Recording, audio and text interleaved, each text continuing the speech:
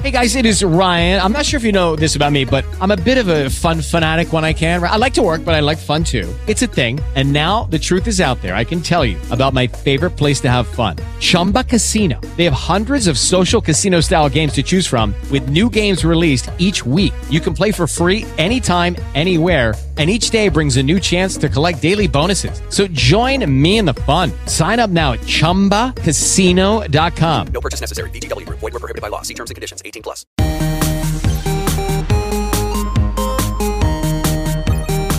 This is going to be one of my favorite episodes of What You Playing. And thanks so much for listening. Mike Jones here. Hit the subscribe button so you don't miss any of the video game talk, the interviews, all of it going on with What You Playing. And It's Mike Jones.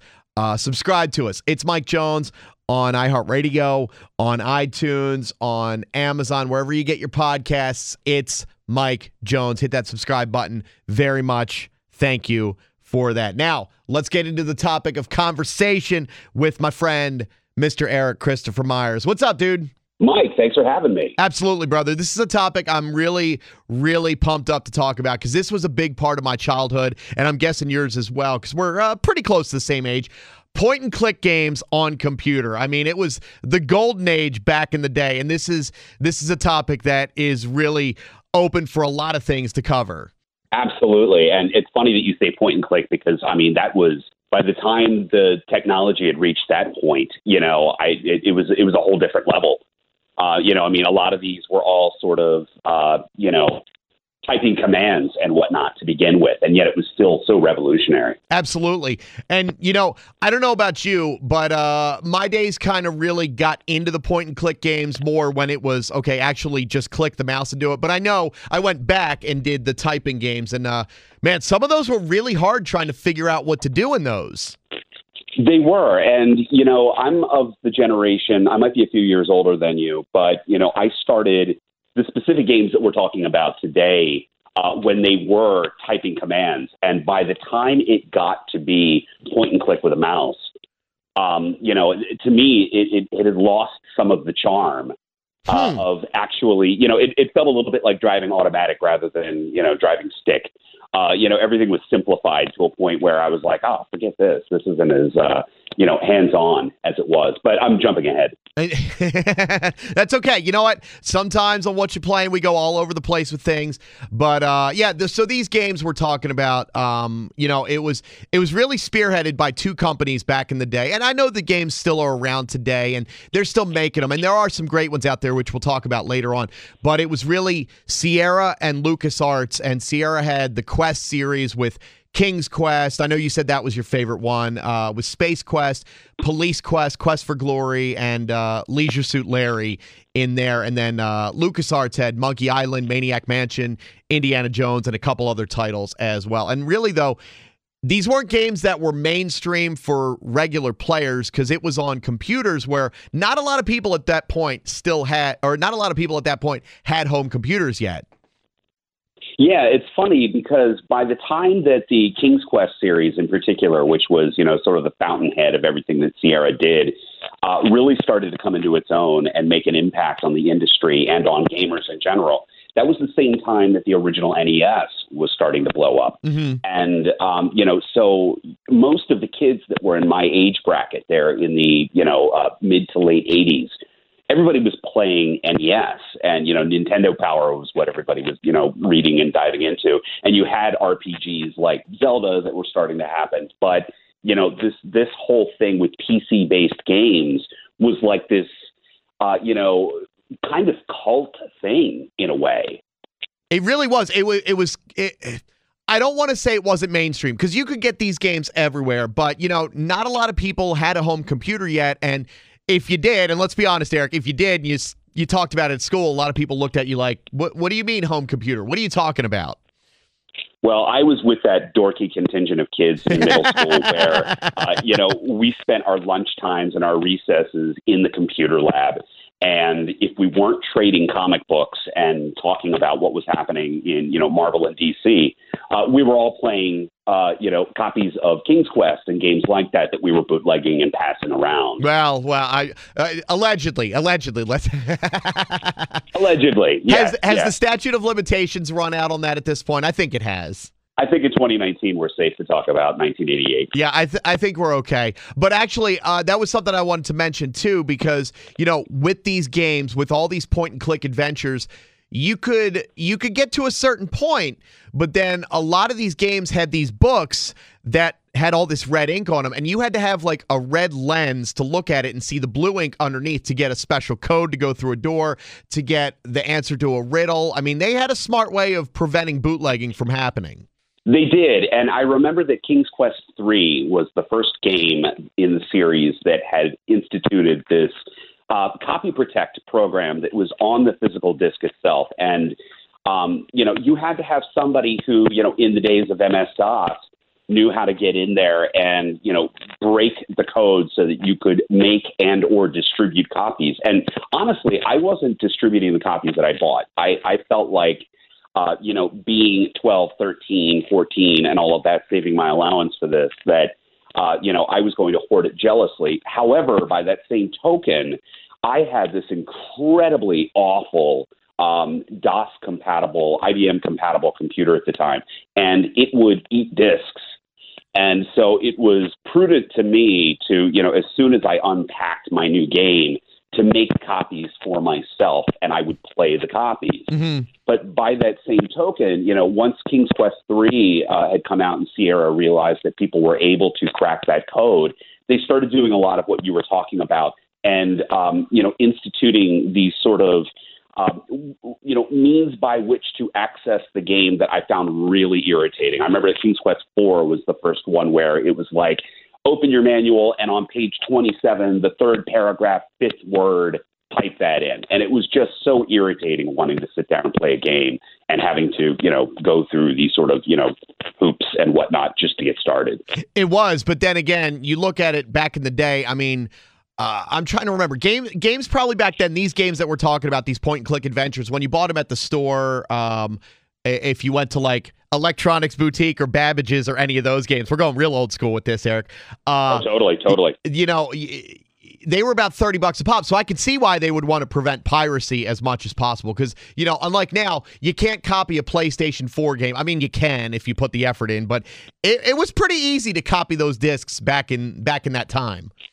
Absolutely, it was. It just became sort of irritating. And, I felt that as the games progressed and as the technology improved, and again, we're jumping ahead, but, I felt that a lot of the things that made the games more accessible took away a lot of the charm, and that includes the methods of just booting the game up. Sure. But you know what?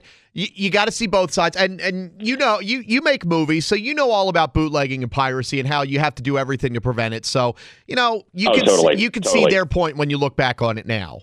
Oh, absolutely. I'm the first person to sit here and say, hey, everybody, please buy a copy of every movie or CD or book or whatever it is that you get. Absolutely. So these point-and-click adventure games, and we're going to focus on the Sierra ones today. Don't get me wrong, though. Love the LucasArts ones as well. I mean, lots of fond memories about Monkey Island and Maniac Mansion, which actually Maniac Mansion was the first one to go on Nintendo. It was on the original NES, so I liked having that there. But you were a big King's Quest guy, so what got you involved in that? Was it like your friends at school told you about it? Did you find it somehow just reading things on an old bulletin board online, or what?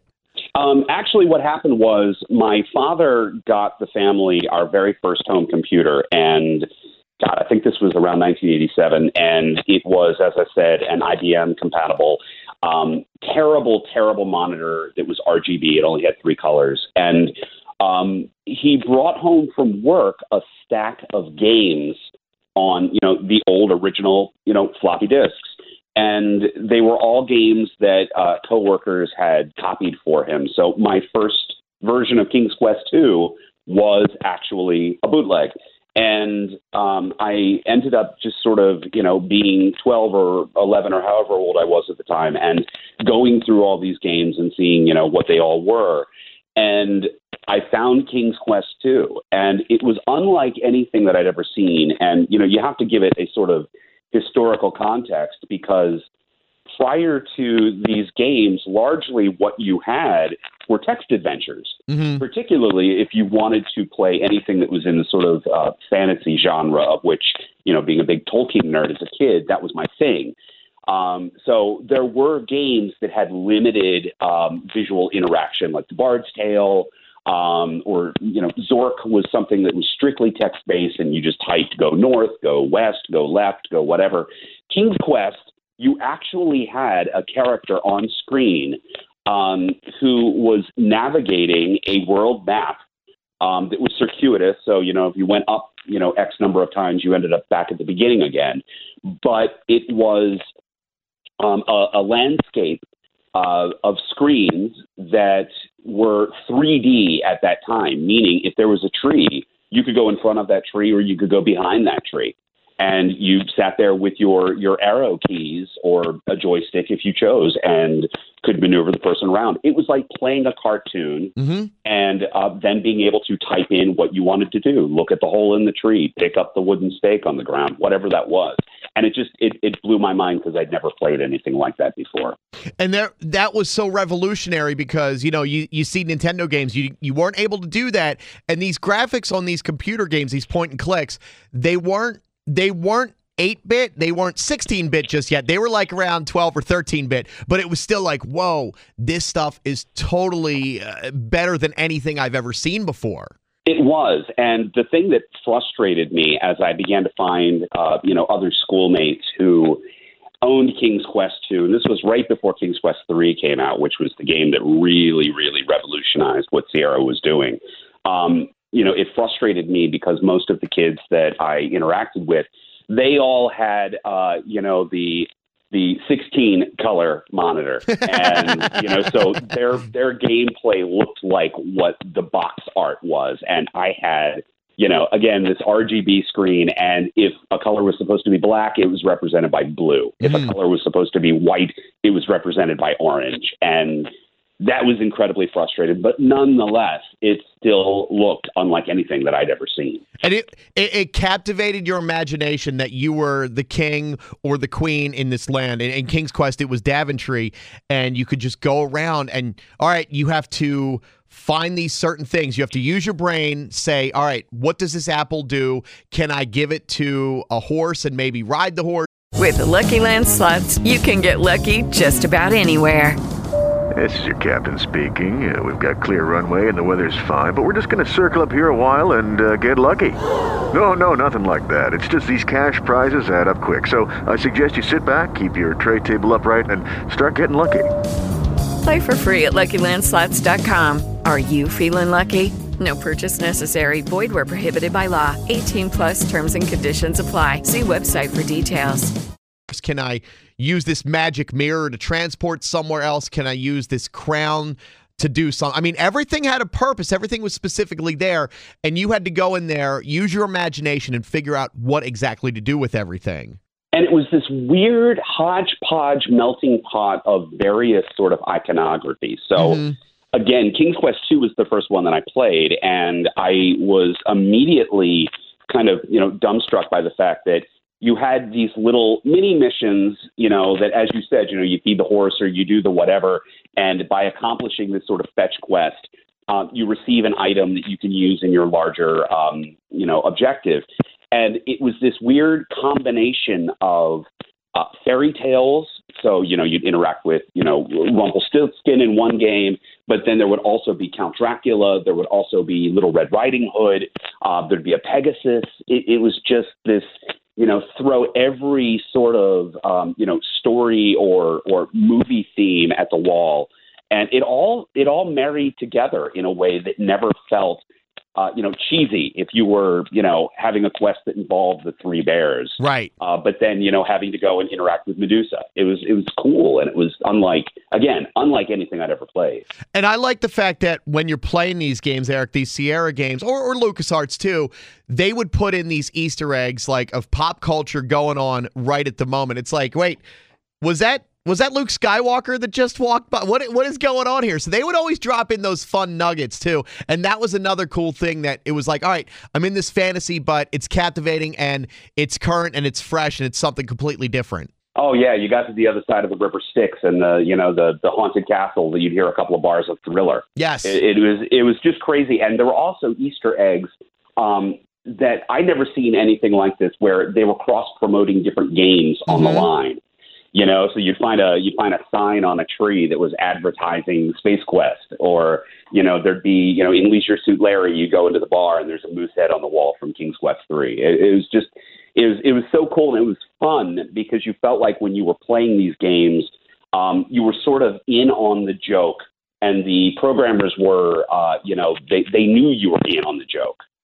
Now, it just gave it a sort of intimacy. You had Ken and Roberta Williams who, wrote and programmed these games, and they had a really great sense of humor about what they were doing, and it felt like kind of a homegrown effort in a lot of ways. Absolutely. It was, and I think they knew that the outside world looking in, they were like, all right, this is some nerdy stuff going on, but they took it all tongue in cheek, and they were pretty damn successful at it too. I mean, they made a lot of money over the years doing all that stuff.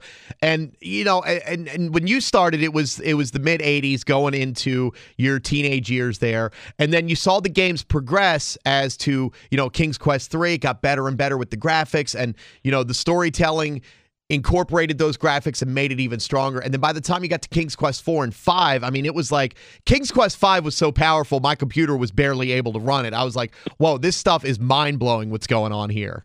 Right, because that was the first one that was CD-ROM based. Yes. And it was a whole different thing. I remember when King's Quest 4 came out, and I was on the subscription list, and so they sent me all of the Sierra catalogs in the mail. And, I had gone to Babbage's about 6 months before King's Quest 4 came out and had put down a down payment and reserved my copy. They had an empty box in the store on the shelf, and I would just go in every week and look at this box. I could not wait for this game because the catalogs were showing the new improved graphic system that was being rolled out specifically for King's Quest 4. And when I finally got the game and I got home and I tore the thing open, not only were there 9 discs, there were 9 floppy disks. Mm-hmm. You got to put in, they were the 3.5-inch discs, right? It came for the first time with the 3.5 discs. Yes. So you got nine of the big floppies, and I think it was 4 or 5 of the mini discs. Mm-hmm. And I looked at the mini discs and had no idea what the hell I was looking at. I had no idea. I'd never seen these things before. And, again, going back to feeling that as the games progressed and as the technology improved, I felt that a certain charm was lost. And it wasn't just the charm of, the simplicity of the games in a lot of ways, for lack of a better term, but the fact that there were, King's Quest 1 was 1 disc. King's Quest 2 was 2 floppy disks. King's Quest 3 was 3. King's Quest 4 was 9. And it required, so much power on your system just to move to the next board. And then, if it said insert disk 7 to enter this new environment, it just, it stopped the gameplay in a lot of ways. It would take you out of the game and all. And I want everyone that's listening now to what you're playing and hearing this to realize that back in the day, you couldn't just download the game, where you hit download after you buy it, and an hour later it's there. I mean, you had to go to the store, you had to get these games, you had to load in these discs, and it was a process to play these games. Now, a fun process, don't get me wrong, and even though you said you were, the charm let off, you still got to play some pretty awesome games, but it was a struggle sometimes to do that. It was. It all depended on the power of your computer, just like today. It's just that, computers moved much more slowly back then.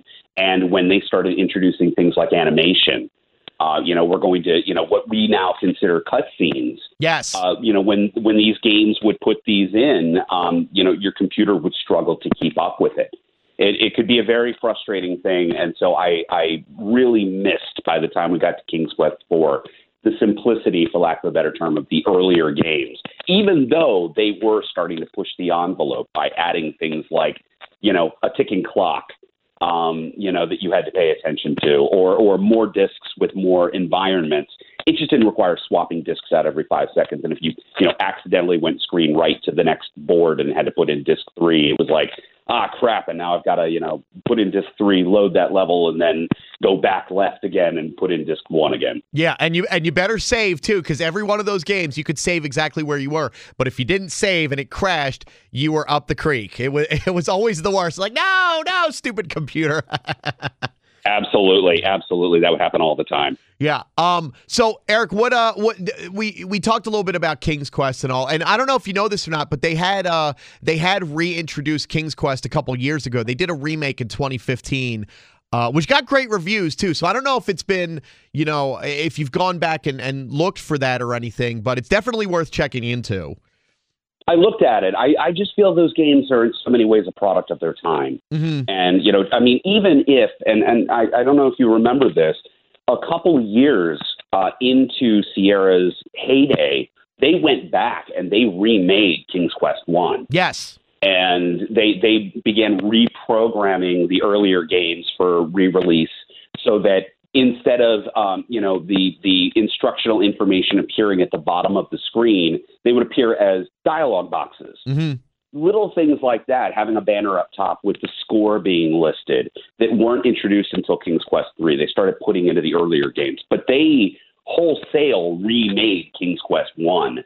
And I remember everybody that played it just going, "Oh, this is garbage," because it's, it looks really nice and all, but it just doesn't have that charm. Interesting. See, because like by the time I had come on, I was a little later than that. Like I said, I wasn't so much on the type and go games like the original King's Quest or the original Space Quest or anything, and they had started to remake all of those, which, I could see both sides of that. It's like, well, we have these great stories. Let's remake them for these more powerful computers now, which if you look at those computers now, it's like I have more power on the calculator on my phone than these computers did. But, on the other hand, old school, like real diehard fans, yeah, like you, okay, I'm not so sold on this.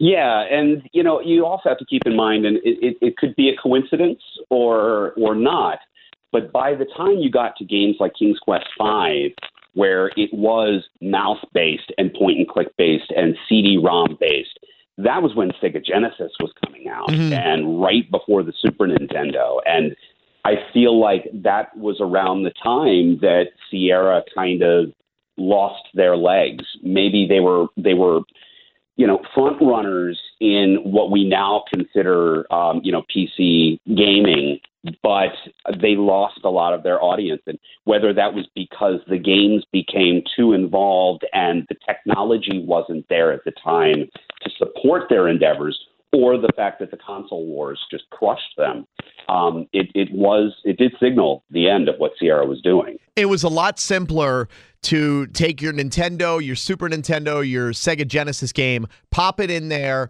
and just start playing. Whereas on these games, you have to load in the floppy disk, the CD-ROM, you have to use your DOS commands, you have to do all of this stuff, and the computer can crash. And meanwhile, on the other side, it's a pretty smooth sailing, easy system. So I could see where a lot of people were taken away on that part. And also, Eric, I wonder, do you think companies like Sierra and LucasArts missed the boat by not getting in on the console games and taking some of these and moving them to consoles? Well, LucasArts managed to thrive because they did end up, they stuck around longer and they did make the transition to consoles with a lot of their games. Of course, LucasArts is, not what it was, right. If it even exists anymore. But, they managed to sort of straddle the line there between, desktop gaming and console gaming.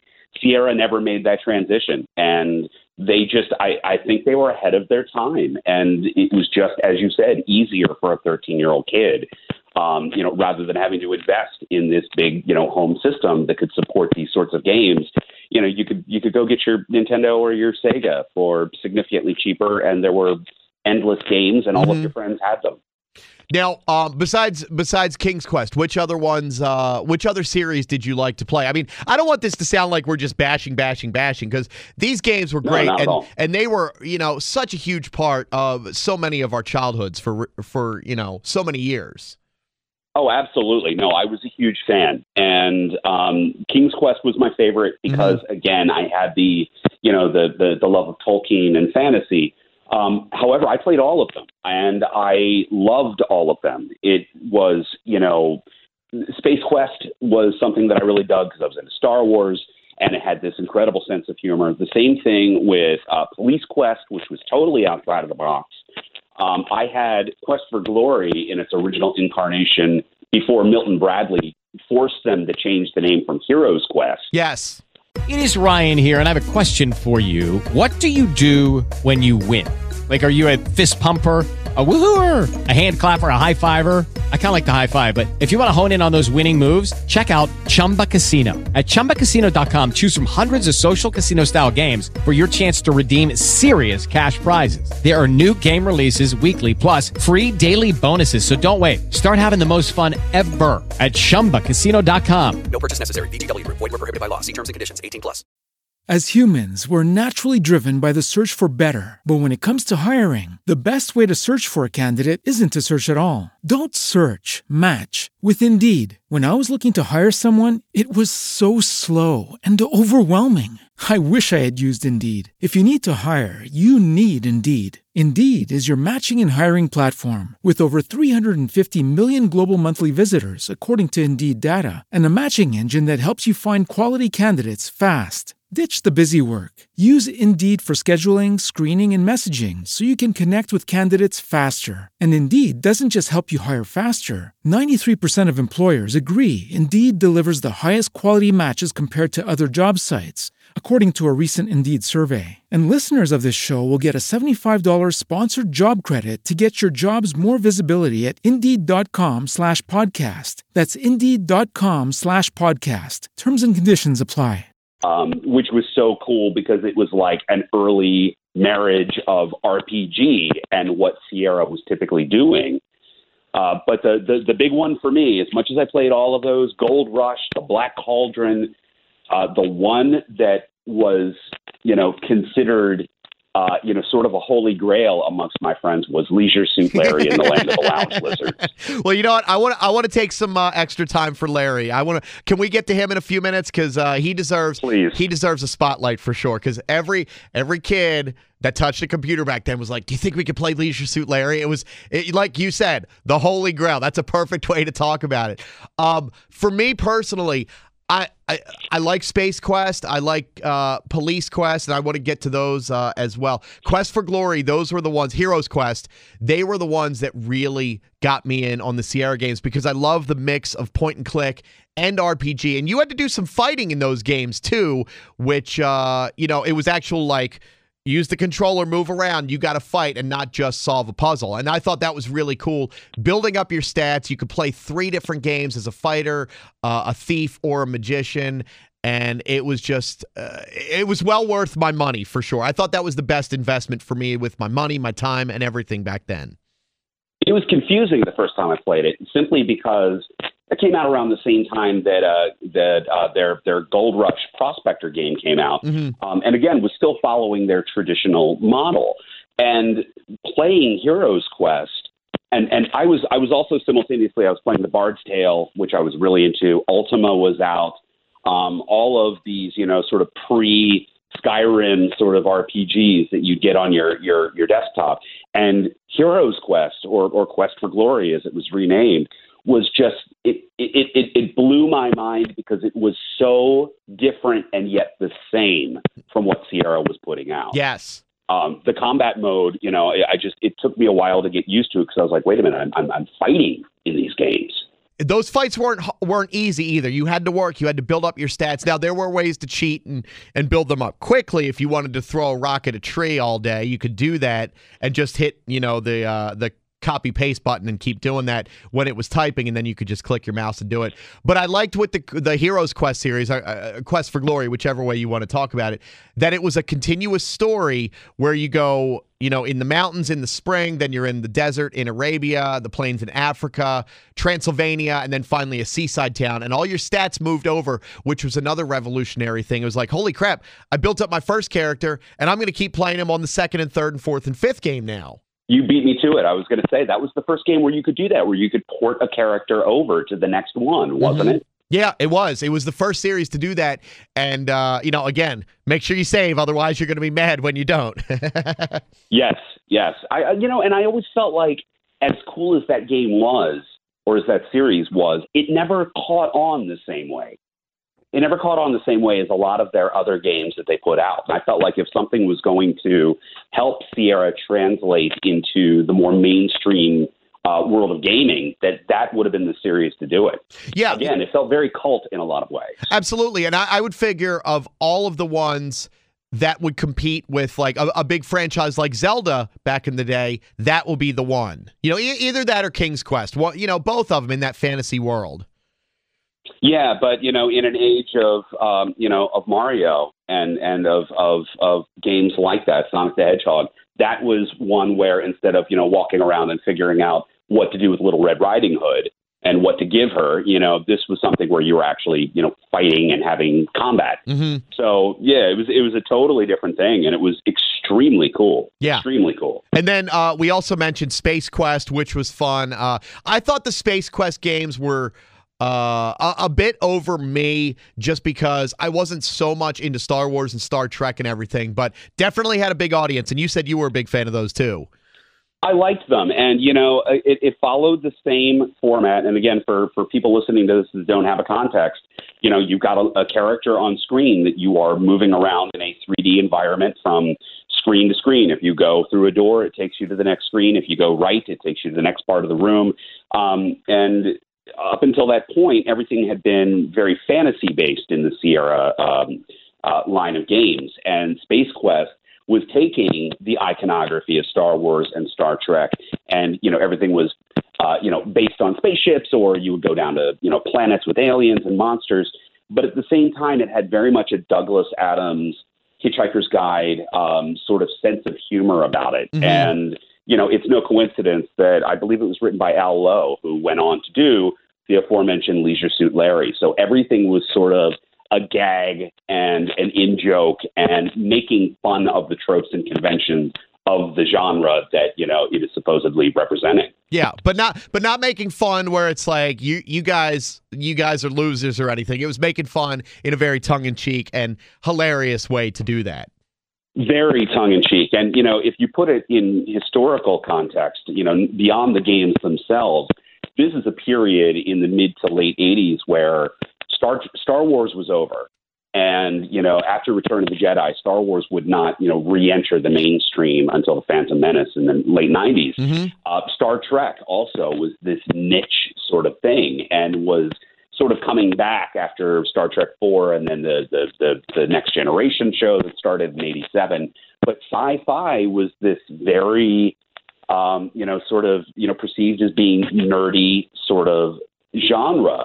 And as such, the games were, as you said, not making fun of the genre itself, but sort of having a laugh and, elbowing the fans of that who were the ones who were ostensibly playing the games and saying, we know all the, sort of in-jokes to the movies or TV shows or various sci-fi series of books.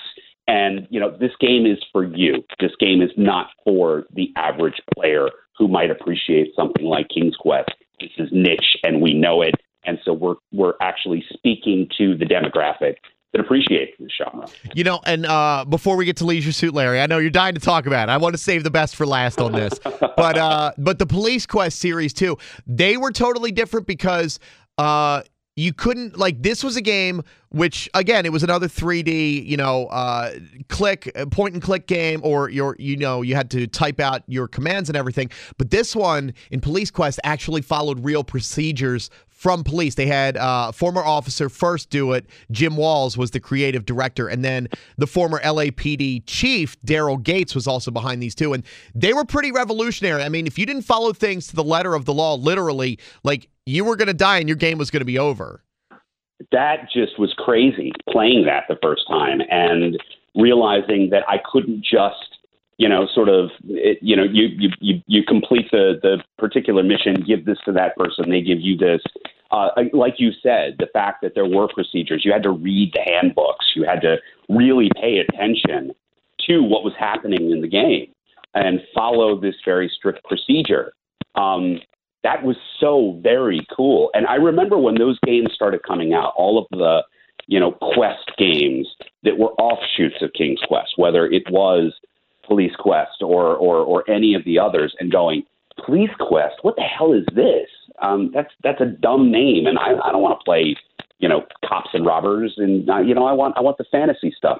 But I sat down and I played them and just went, these games are all the same template, and yet they're so different in, again, the procedures or the minutia of how they're put together. It was so cool, the imagination that went into constructing these. Absolutely. It was just it was incredible that Sierra had such a strong team, and LucasArts as well, that their teams could come up with these incredible stories, put them all together, and with Police Quest, make them real life too, where, if you don't handcuff your suspect behind the back, they're going to kill you. They're going to take your club and hit you or whatever it might be. I just think they really went that extra mile on these and didn't just slap anything together. No, not at all. And, we take for granted games today that were groundbreaking, like, say, the Grand Theft Auto games. Mm-hmm. But they are standing on the shoulders of what Sierra did before them. They really are. They really are. All right, Eric, Leisure Suit Larry, let's do it.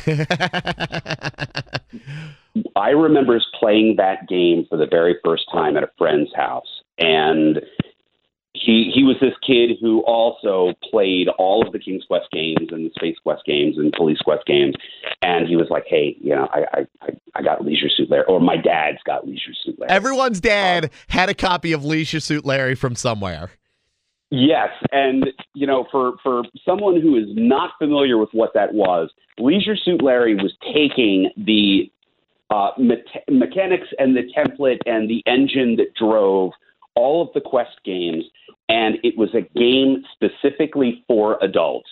And your objective was, you played this character named Larry Laffer, who was in the city of Lost Wages, wearing a leisure suit, and he basically was what's his face from Three's Company. He was Larry right? Dallas from Three's Company. Yeah, right. Exactly. And he was that character, and the objective of the game is lose your virginity. Mm-hmm. He's a 40-year-old virgin, and you've got to get laid. And so, you got to buy a condom, because if you have sex with a prostitute without it, you get AIDS and you die. You've got to have breath spray, because if you don't, your halitosis is going to, scare people away. There were dirty jokes throughout the game, and the game, the way that they password protected that one was there were trivia questions you had to answer up front, and they were all trivia questions that conceivably only adults could answer. Yes. And it was all stuff like, who did Lee Harvey Oswald kill? And, Joe DiMaggio played what sport? These dumb trivia questions. But it was considered this R-rated video game that every kid wanted to get their hands on. And I somehow talked my parents into getting it for me for my birthday without fully telling them what the game was.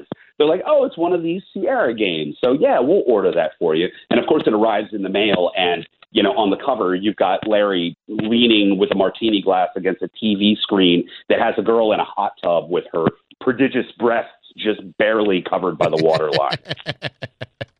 It was fantastic. Oh my gosh. I remember going to this guy, Mike's house for the first time, seeing this. He's like, you got to check this out.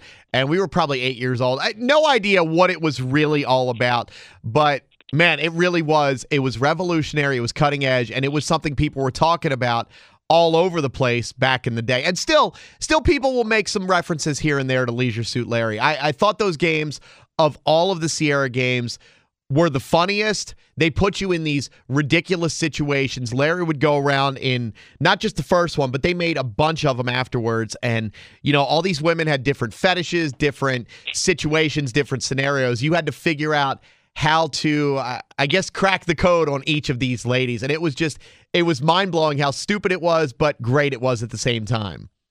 Incredibly stupid. I remember getting the second one, and there was this whole KGB plot that was involved with it. And you had to, it was so dumb, but it was wonderfully dumb. And, it appealed to, I have to wonder if the games were essentially the equivalent of being R-rated and were for adults, the sense of humor was very much targeting the middle school sort of crowd. So they knew exactly who they were going after, and that it was like, hey, if I can get my buddy Jay's dad to buy this, Jay's dad is going to play it, but we know that once, Jay's dad goes to work, Jay's going to sneak in and he's going to play it and he's going to have his friends over. They knew who they were catering to, and it's wonderful. Absolutely. It's so wonderful. No, I remember for my birthday when I was a kid that, we went to a computer store. I forget the name of it, but it was a big computer store. I was told I could get a couple games, and I snuck in the Leisure Suit Larry, like, 3-pack of games in there, and my parents didn't notice, so it was cool that I had my own copies and everything. And yeah, they were ridiculous. You went on a cruise ship in one, you had the KGB thing in another. Then they put out Leisure Suit Larry 5, which, like King's Quest 4 and 5, they went to these graphics, and it was totally different. You're like, oh, this is even dirtier than the other ones. This is ridiculously great. Yes, and they brought in the Passionate Patty character. Yes. And yeah, once the graphics got to that point, suddenly you felt like you weren't playing, a kid's game anymore. Suddenly it was starting to really feel a little bit illicit, which, again, is cool when you're of that age. No, absolutely. And they actually, I don't know if you know this, Eric, but they put out Leisure Suit Larry 1 for phones. They do have a mobile, the full game. It's high resolution graphics, so it looks great. Still the same games, though. You can go through and play the exact same things. Plus, they just put out a brand new Leisure Suit Larry game a couple months ago. Always with the great titles. Wet Dreams Don't Dry. Tremendous. I love the fact that there's so many websites right now where you're able to go, the retro gaming websites, and you can play all of these old Sierra games. Yes. And so, I'll get a bug up my butt every, couple of months, and I'll be like, hey, I want to play Leisure Suit Larry again. And, I'll waste the entire afternoon playing it. Yeah, and these games, like, there's a website that I know that has them, GOG.com, and you can get all five. Usually these games came out like 5 bundles. Like, you can get all 5 Leisure Suit Larrys, the first 5 King's Quest or Space Quest or any of those for like $10 now. It's like, man, these are throwbacks of childhood, of teenage years, and they're pretty cool. And it's great that you can play them on new systems now, and they're not going to crash on you.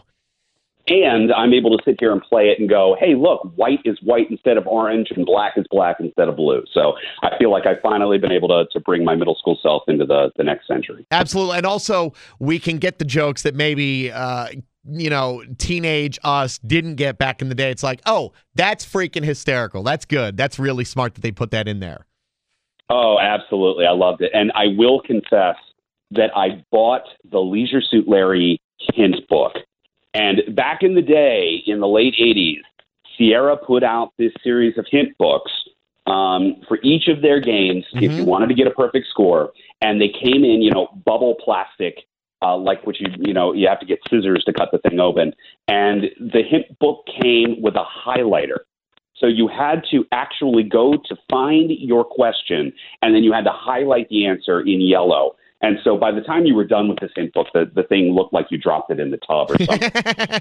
It was all rippled and expanded. But I bought the Leisure Suit Larry one specifically so that I would know all of the trivia questions up front, and found just by, having beaten the game going through and just, highlighting all of the answers just to be able to see all of the in-jokes and all of the dirty references. I mean, there's a bar that takes place at the beginning of the game where there's a guy who is telling terrible jokes at the bar, and but he only tells you the punchline. So you had to get the hint book and highlight the joke in order to get the dirty joke. So I was going to school and telling all of my friends what the dirty jokes in Leisure Suit Larry were.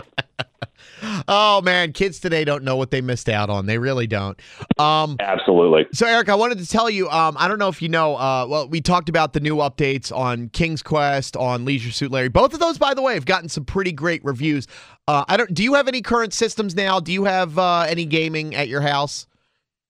I've still got, honestly, I'm still last generation. I've got an Xbox 360 here, and I'm looking to pick up a PS4 just because I've got to play Marvel Spider-Man, and that Friday the 13th game is just, every time I go to Best Buy, I'm looking at it and going, I got to get this game. Well, there's another game called Thimbleweed Park that came out, and I got it for Nintendo Switch. It was made by Ron Gilbert, who did a lot of those games for LucasArts back in the day. And, the great thing about this, it's not It's not flashy. It's not a visually stunning game. It's in that between 8 and 16-bit graphics, and they look at X-Files and other like unsolved mysteries, those weird kind of things. So that's a game, if you love point and clicks, to definitely check out now. Thimbleweed Park. I love the story. It had all those elements that took me back to being a teenager and a kid and playing that stuff. So I can't recommend that enough. If you get it, or anyone else, you're going to love it if you love point and click games. And if you're telling me it's, diving into the area of urban legends and, folklore and X-Files, these sort of stuff, then, absolutely, I got to check this out. Yeah, it has all the jokes and everything. So, big plug for Thimbleweed Park. That game is awesome. Eric, I do hope. I know it's not going to be with console gaming, but I would really like to see a resurgence. And I know some of these games are still being put out here and there, and you can get the retro ones. I would love to see a resurgence on these games, though, especially if, like Thimbleweed Park, they made them on those not-so-great graphics. But it's the story, it's that mindset, it's getting in there and playing these characters that made it so much fun. Yeah, I mean, it's like anything else. Once technology evolves, it becomes very hard for programmers to go backwards. It's why how many Mario games have we seen in the over past 30 2 decades? Yeah, right. But what was the last one that was actually a side-scrolling platform game? I will give Nintendo credit. They still do those. They still make a lot of those side-scrolling platforms. They look incredible. They're like nothing you've ever seen before, but they still do the side-scrollers. So they do. That shows you how out of touch I am. Then it's in that regard, I'm of that generation where I miss games of that sort. And, I love Donkey Kong. I loved games like that. Mm-hmm. And, I guess there are still audiences that are looking for it. So if you want to delete this part of the interview out, you absolutely can. Not at all. No, of course not. No, I would not. I would not. I think this is great. And you know what? Hey, kudos to the folks at Sierra, to Ken and Roberta Williams and Al Lowe and everyone that made our childhood special with these games, because you built memories for us that last forever, and we thank you for that.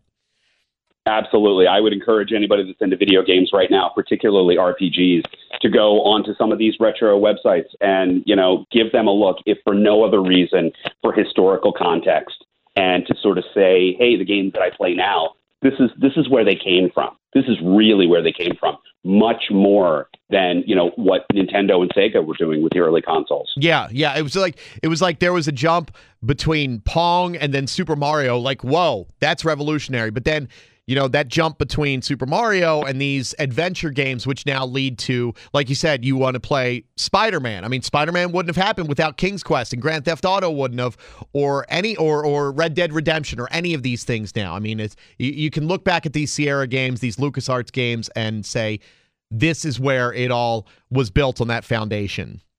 Absolutely. And, again, the concept of the open world, it began here. It's the sort of RPG aspects, but also being able to explore an environment that is a world map that contains, switches. You perform this objective and then that character appears, or something changes in the world somewhere. They introduced ticking clocks. They introduced the transition from night to day and back again. It was crazy for its time. And it's stuff we all take for granted now. Revolutionary. Absolutely. Eric, before I let you go, dude, you and I know each other because of your movie work, and I want you to promote and plug your latest movie that you let me be a part of. So please, quick synopsis, quick tell everyone on what you're all about right now. Butterfly Kisses is my current feature film. It came out on October 22nd of 2018. It's doing really, really well. It's available on DVD and Blu-ray, streaming, download.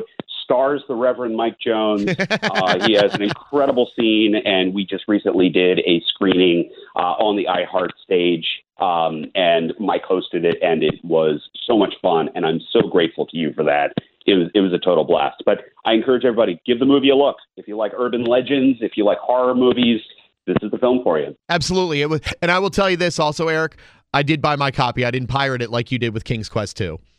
Hey, that was my dad's fault. Come on. No, if you want to see Butterfly Kisses, and I really do recommend it, not just because I have a pretty awesome role in it, but really, it's a great movie. It's a different way to look at urban legends and found footage, and it's a twist on the horror suspense what are we seeing kind of genre. So hit that up. Butterfly Kisses. Go on Amazon or anywhere else that you get movies. You can find it all over the place. Butterfly Kisses. Eric, what's down the pipeline for you? Do you have another movie that you're not ready to talk about yet? I've got a couple of ideas. I'm just kind of waiting to see how Butterfly Kisses does here in the next few months. And got about 3 different projects of 3 different levels. And, it's all going to come back to what my capabilities are when I start planning the next one. That's fantastic, dude. Well, Eric, thanks for talking. And, a lot of good memories. See, that's what it's all about with What You Playing. New stuff or old school games like we just talked for, 50 minutes now about point-and-click games and how much fun they are. And now I want to go and get something this afternoon and maybe play King's Quest all over again or Quest for Glory or something. Eric, I want to bring you back on for another game, so maybe when you get your PS4, let's talk soon. Awesome. Looking forward to it. Thanks so much for having me on. I appreciate it.